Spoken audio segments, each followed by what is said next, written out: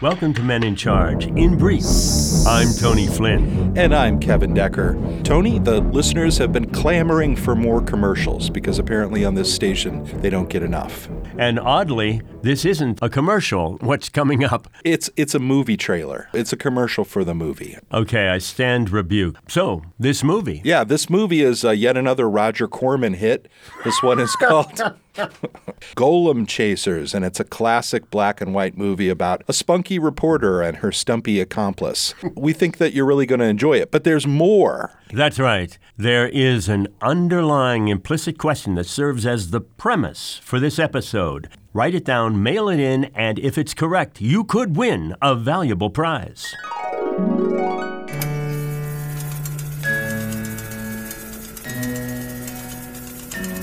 Now, from the man who brought you film features like Death Race 2000, Angels Die Hard, and Strike Cassowary, Kill, Kill. It's the next cinematic, all-love, all-crime blockbuster from director Roger Corman. Follow Lawrence Starbuck and Stumpy Greene as they become the Golem Chasers.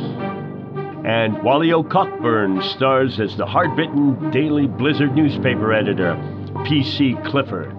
Damn you, Starbuck. Why's my feisty top DC reporter gotta go and run off to, where did you say it was? Prague, Wiesbaden, Köln? Your German pronunciation sounds like you're swallowing your cigar stub, Chief. And you're going off what? On a crazy tip about golem chasers? And I suppose you're gonna want the Daily Blizzard to foot your travel bill, right? Yeah, and not just for me, but for my best guy friend and staff photographer, Stumpy, too. Stumpy is played by two-time Little T Tony Award nominee Cole Flannery. I've been itching for a sea voyage, Miss Starbuck. There's singing, there's bivouacking. In his brilliance, director Corman, who is most likely not dead, distracts us from the real-time boredom of an actual cross-Atlantic steamer sea voyage with the nautical spectacle of music and dance.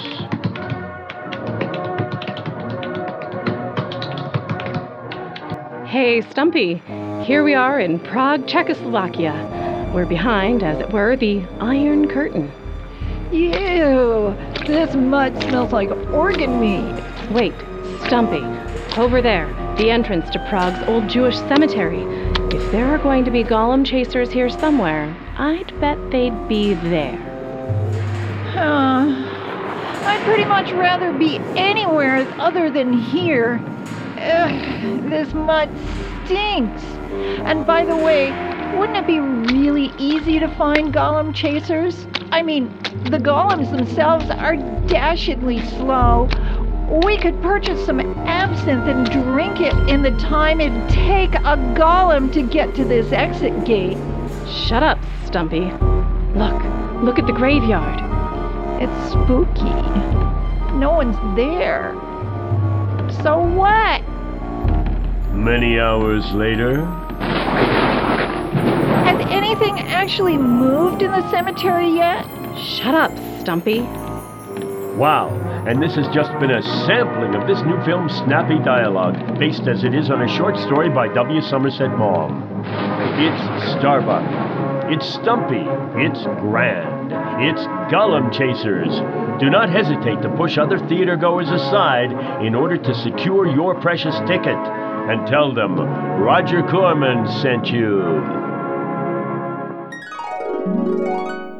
Well, Tony, do you have a memo about the question? Yes, I do. Cynthia B. Exmeyer from Homer, Alaska asks, I think I might be a golem. Am I? I don't think golems have hands that can pick up pens to write with. And it's not clear that it was dictated, so... Yeah, no. No. It's not the question. But you still may be a golem. We can't rule that out. We want to thank our cast of non-golems, Tony Flynn, Nisha Schramm, Ann Porter, and Kevin Decker. Today's writer is Kevin Decker. We'd also like to thank the only man whose life was foretold by many a Twilight Zone episode, Brian Lindsay.